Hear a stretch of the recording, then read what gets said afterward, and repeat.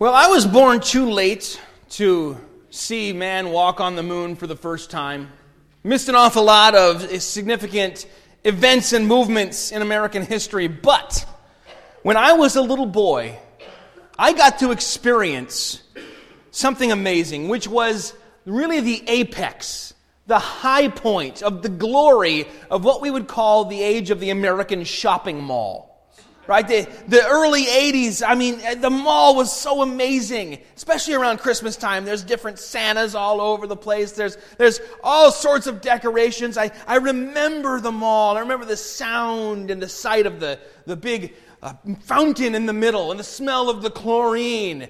We used to go to Hampton Square Mall, not far from our house at all. It had anchor stores, Kmart and Weekman's and Pennies or something, I don't know, and all throughout, I remember the smell, the blend, not only the chlorine, but just the smell of commerce, and also the smell of Hot Sam's soft pretzels, and also the smell of pipe smoke, as these awesome old guys sat on the fake leather couches and smoked their pipes inside, because it was the 80s, and they could.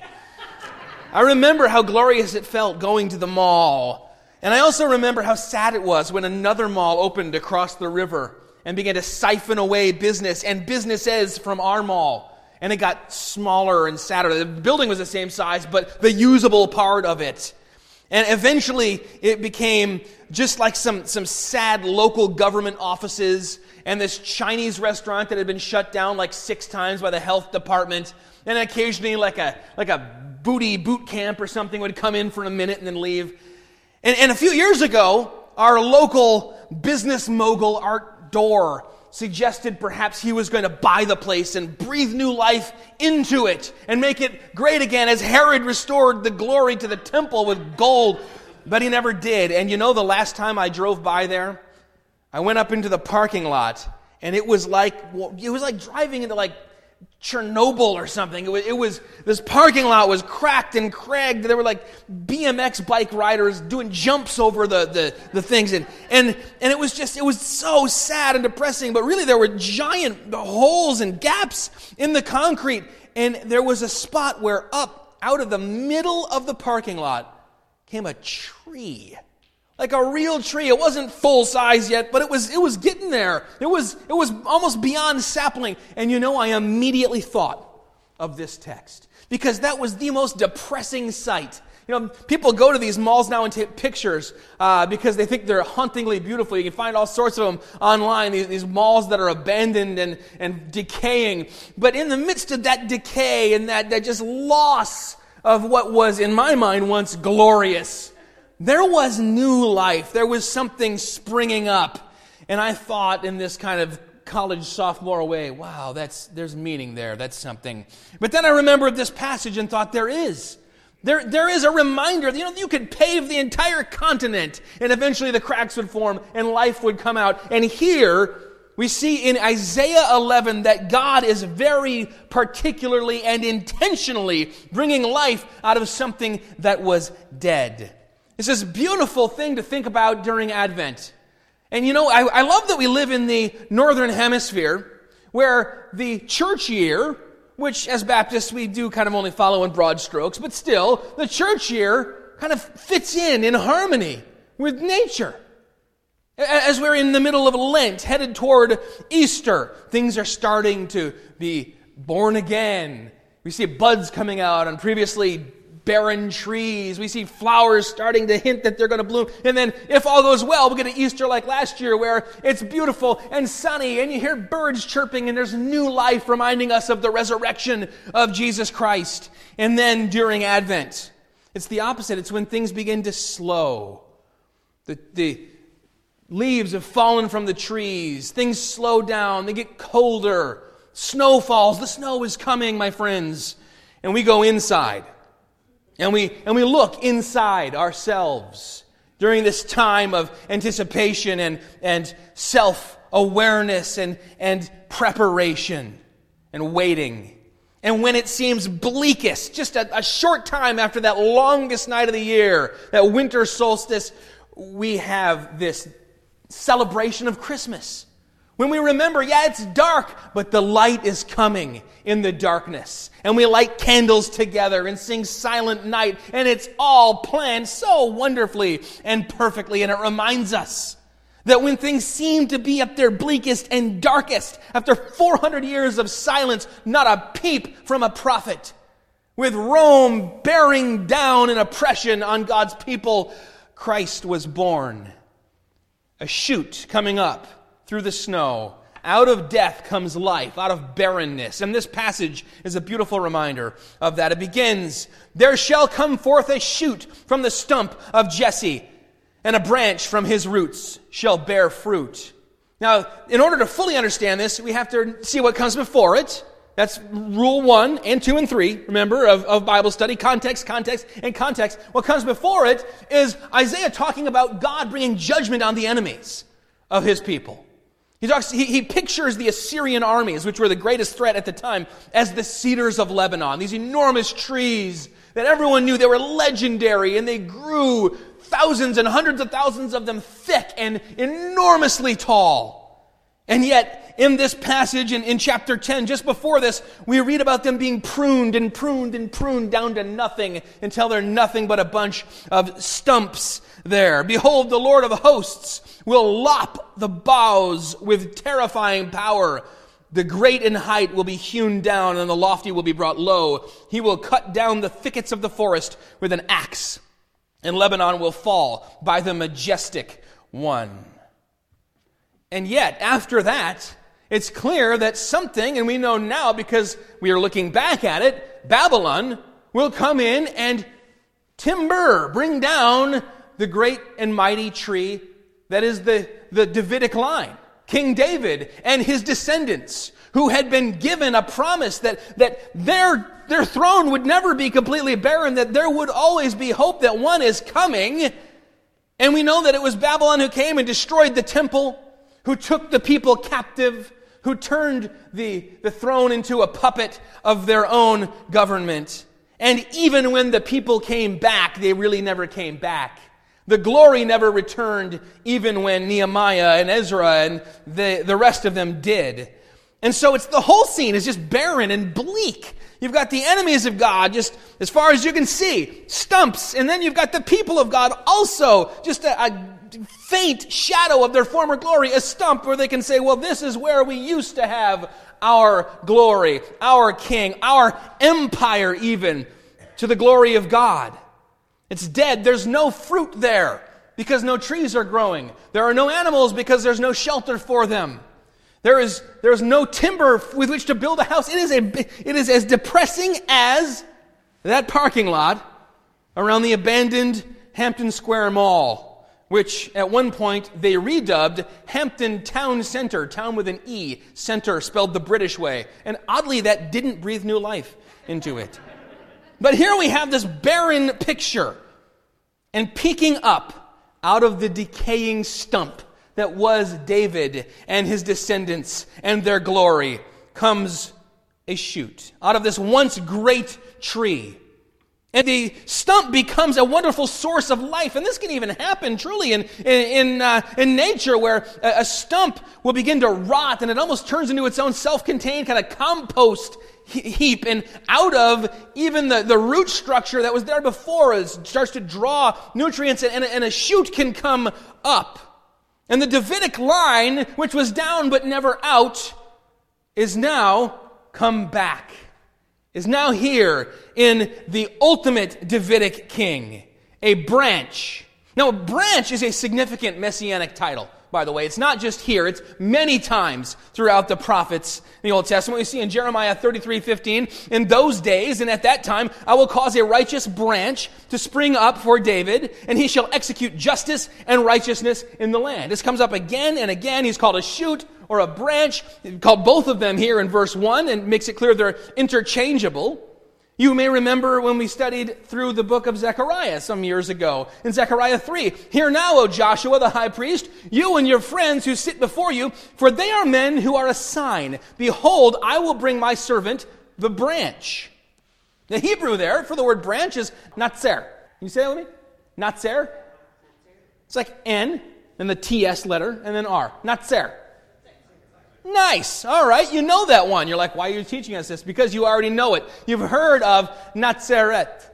Now you remember how we read in Matthew 2 that Jesus went and lived in a city called Nazareth. And of course, our English speaking in the Midwest, we've turned it into like Nazareth, all nasal, but same thing. That what was spoken by the prophets might be fulfilled, the evangelist writes. He shall be called a Nazarene. And you know, skeptics have pointed at that. That's nowhere in the Old Testament. He shall be called a Nazarene. Oh yeah, it's right here in verse 1 of Isaiah 11 and many other places. That he will be the branch, the Nazar. And now he's living in this place named after a branch. We got West Branch here in Michigan. They just said it was his branch, city of the branch. And he was a branchite. He lived there. Even in his growing up in this nowhere town with a horrible reputation, prophecy is being affirmed and fulfilled. And that backwater town, by the way, is kind of the point, at least part of the point of this prophecy. Not only that this new life and new hope would come up out of the ruins of the old, but that he would come up in a way that was not impressive, at least not at first. A little shoot, a little branch from the mighty stump of what was once a great tree. You see, during a time of stumps, this little shoot kind of blends in being unimpressive. Because the house of David has been hewn low. And we see how low when we look at Mary and Joseph. Both of them of the Davidic line.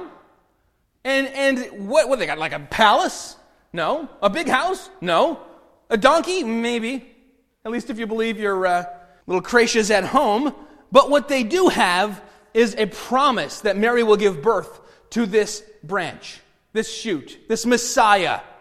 And so we read about the lowliness, what has become of this great tree. When we read in Luke chapter 2, she gave birth to her firstborn son and wrapped him in swaddling cloths and placed him in a food trough because there was no place for them in the inn. This little shoot didn't appear to be strong enough to deliver anybody. Like if you tripped and grabbed at it, it would just break off. In fact, shortly after he's born, he has to be rescued himself from a king who wants to kill him, Herod the Great, and taken to Egypt. And so there's nothing special about him. If you saw him, you wouldn't think anything special about him. Isaiah 53, for he grew up before him like a young plant, like a root out of dry ground. He had no form or majesty that we should look at him, and no beauty that we should desire him. When you see paintings of this is what I think Jesus looked like, if he's too handsome, start over. He had no beauty, no form, nothing that should make us desire to gaze upon him. Not from a human perspective anyway. And so he's able to sneak in under the radar and come into our midst. We just watched The Nativity. It's a Christmas movie last Sunday.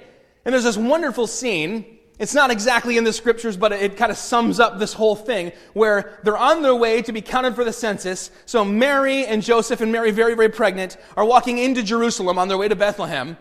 And at the beginning of the scene, Herod the Great and his son Antipas are discussing how can we snuff out this hope of a king, a Messiah who's going to come and become the king of the Jews. How do we deal with this? How can we find him? How can we kill him? And as they're discussing this, they walk right past Mary and Joseph, and therefore Jesus, without even a thought.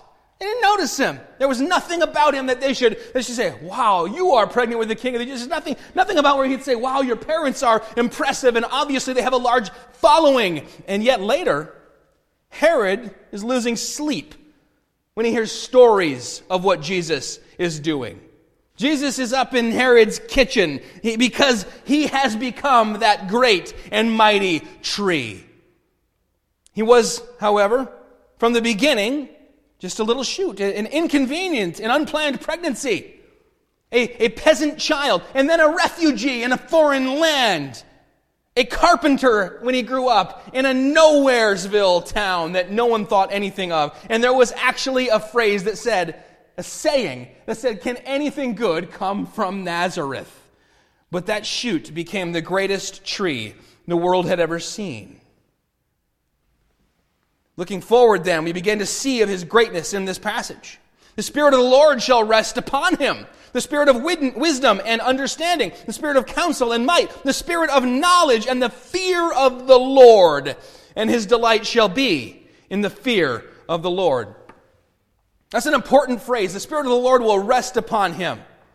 It's the same Hebrew word that's used during the flood story. And when the flood it stops moving around and floating around from here to here to here to here, and it comes to rest on the mountains of Ararat. And now it's there, and as far as we know, whatever's left of it's somewhere up there, and there's always people looking for it. But it's important because it did not merely come for a time. When you read the Old Testament, God's Spirit comes upon people for particular things in particular times and then seems to leave them and move on. And it's not something that you can count on. And yet this Messiah will usher in an age of the Spirit, where the Spirit will be upon him. This is how he begins his ministry, right? The Spirit of the Lord is upon me, in the teaching in the synagogue. And so we even hear in this passage, we could unfold all these different things, but we won't take the time. The spirit of wisdom and understanding and counsel and might. Here there are 7 titles of the Spirit that are given, reminding us of the sevenfold Spirit, the absolute completeness that Jesus has with the Holy Spirit, the unity of one essence with the Father and with the Spirit, and adored together with them. We remember the 7 spirits in the book of Revelation, and it's the same idea there. He will be supernaturally endowed by this sevenfold Holy Spirit of God. He will know God and make God known. He will have wisdom and understanding and counsel and might and knowledge and the fear of the Lord. And the fear of the Lord will be his delight. It says reverential fear, obedient fear. Well, all humanity is in rebellion against God. This branch will come, and he will be in perfect submission and obedience to the Father, even though he himself is God the Son. He sets aside his glory, considering equality with God not something to be grasped. He shall not judge by what his eyes see, or decide disputes by what his ears hear, but with righteousness he shall judge the poor and decide with equity for the meek of the earth. And he shall strike the earth with the rod of his mouth, and with the breath of his lips he shall destroy the wicked. There's emphasis here on righteousness and justice, because the rulers in Israel, when this was written, and even when Jesus came on the scene, did not have much of either. It was a rigged system. The poor and the oppressed got poorer and more oppressed, while those who had got richer and more powerful. Jesus would come, and he would not judge like that, according to human sight. He would say, judge not according to appearance, but judge righteous judgments. The branch, we're told, would come and be a just judge and ruler who would protect the poor and the meek and the alien, because he had been one of them. Indeed, he was, even as he carries out his ministry. And he will punish the wicked and destroy them, so they will take advantage of the poor, the widows, and the orphans no more. He's coming, this first coming. Jesus says, I'm not coming to bring judgment. I come in peace. And his ultimate goal is peace when he comes again. We see that laid out in the next 4 verses, as there's this apocalyptic vision of the world to come. The lion lying down with the lamb, the toddler and the venomous snake playing together. And we think to ourselves, if only we could have this now. Well, Christ came to begin ushering in that kingdom. He left us to continue that work, and when he comes again, he will consummate it entirely. But notice, when he came the first time, so Jesus is born, and who do the shepherds see? Well, they see first an angel, and then they see scores of the heavenly host. What is a heavenly host? It's an army. The Lord of hosts means the Lord of armies. So you got an angelic army. That's often bad news for the people who see the angels. That's why when they're delivering a message, they're like, don't worry, don't be afraid. One angel in the Old Testament kills 185,000 Assyrian soldiers in one night. So you got a whole host of them. It could be really bad news for you. Yet they say, fear not. We're not here to unsheath our swords and bring judgment upon you. We're just here to sing. We're just here and we're singing about peace on earth.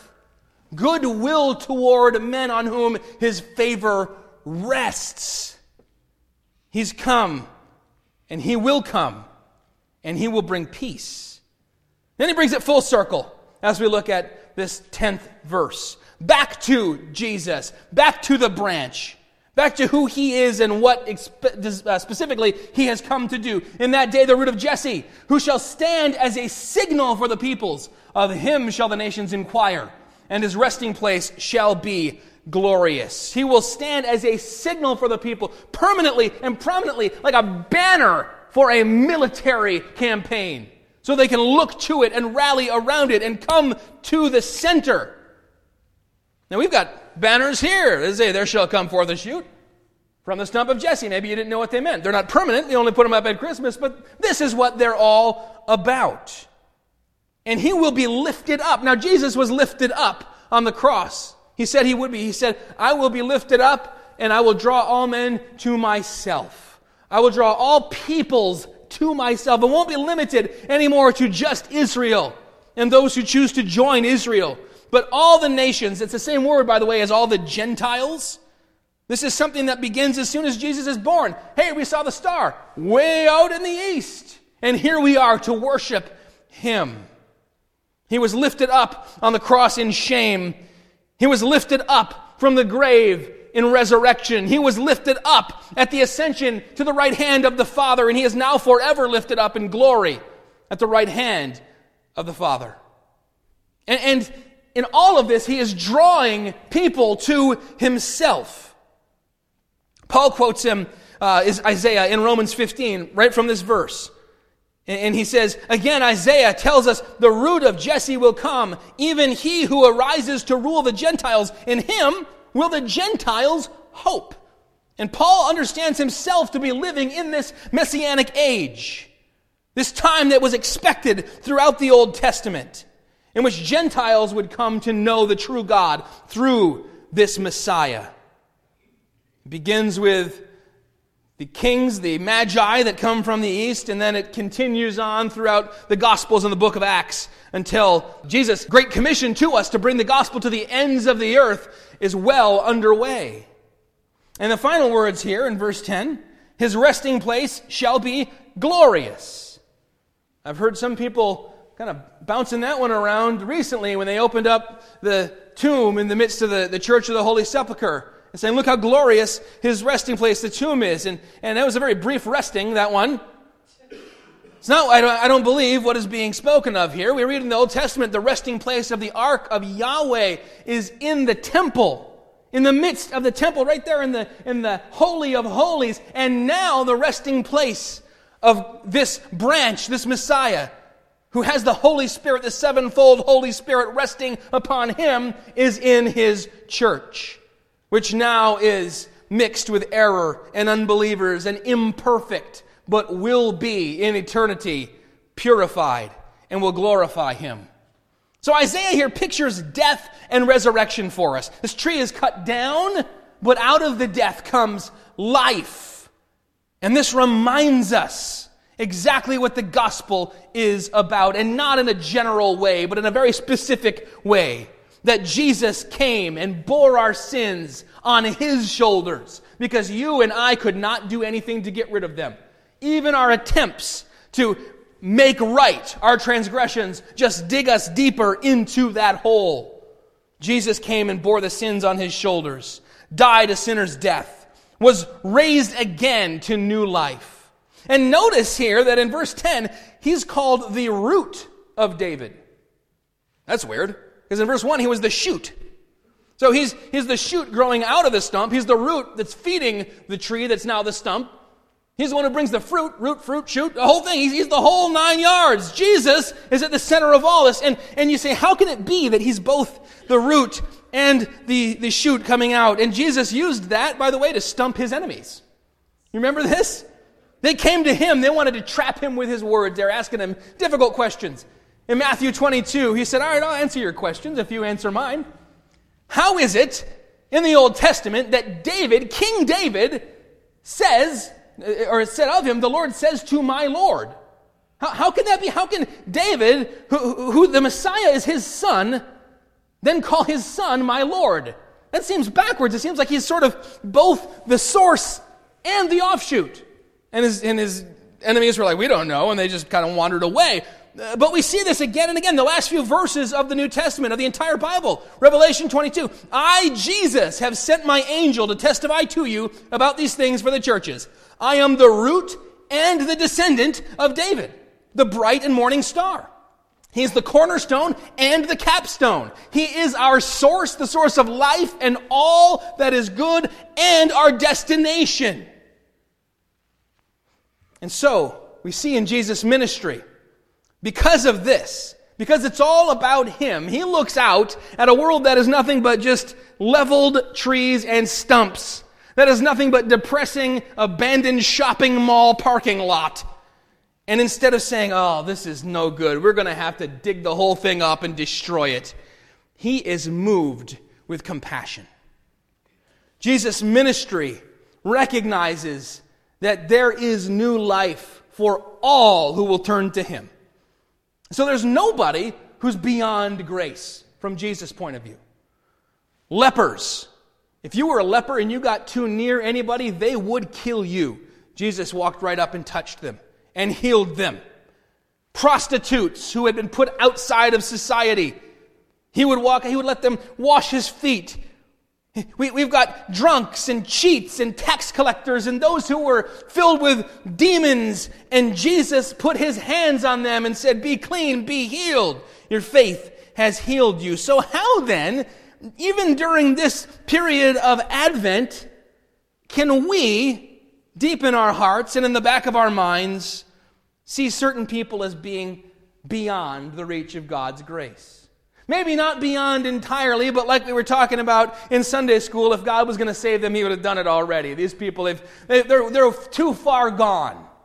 God is not about to reach that far out and pull in someone who is that out there. And yet when we watch Him, we see that's precisely what Jesus does at every turn. His disciples are continually shocked by who He chooses to associate with and how He chooses to bring them into His family.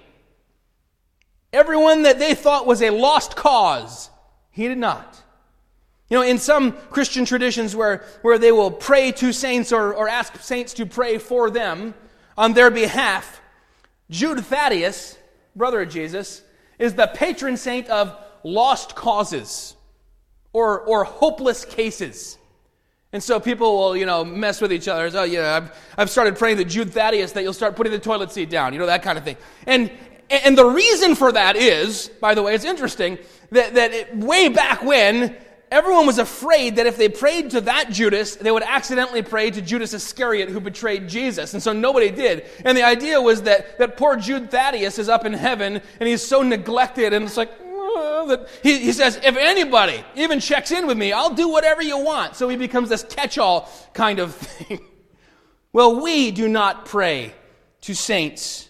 We do not go through anyone else to get to the Son. We go through the Son to approach the Father. We go directly to the shoot and the root, to the Alpha and the Omega, the beginning and the end, the source and the destination of our lives. We go directly to Jesus for deliverance. We go to Him with our prayers, and we know that He hears us, and we know that to Him there is no such thing as a hopeless case or a lost cause. Maybe we need to hear that this morning because we've been allowing ourselves to think that way. Maybe you need to hear that this morning because in the back of your mind you're thinking maybe you are a hopeless case or a lost cause. You've fallen into that sin again, or you've fallen away again, or you've freaked out on your significant other again, or whatever you've done, and you think, I'm just hopeless. You're not. Imagine again those stumps all cleared away.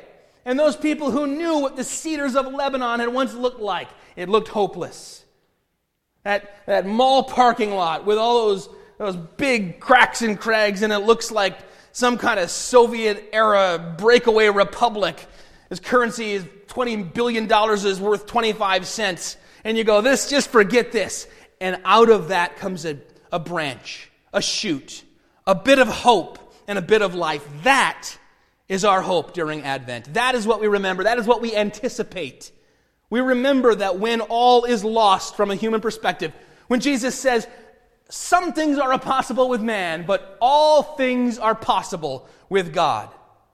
that Jesus Christ came, He bore our sins, He rose again, and He calls all to the cross. He's lifted up and calls all peoples to Himself, and all who will come will be saved.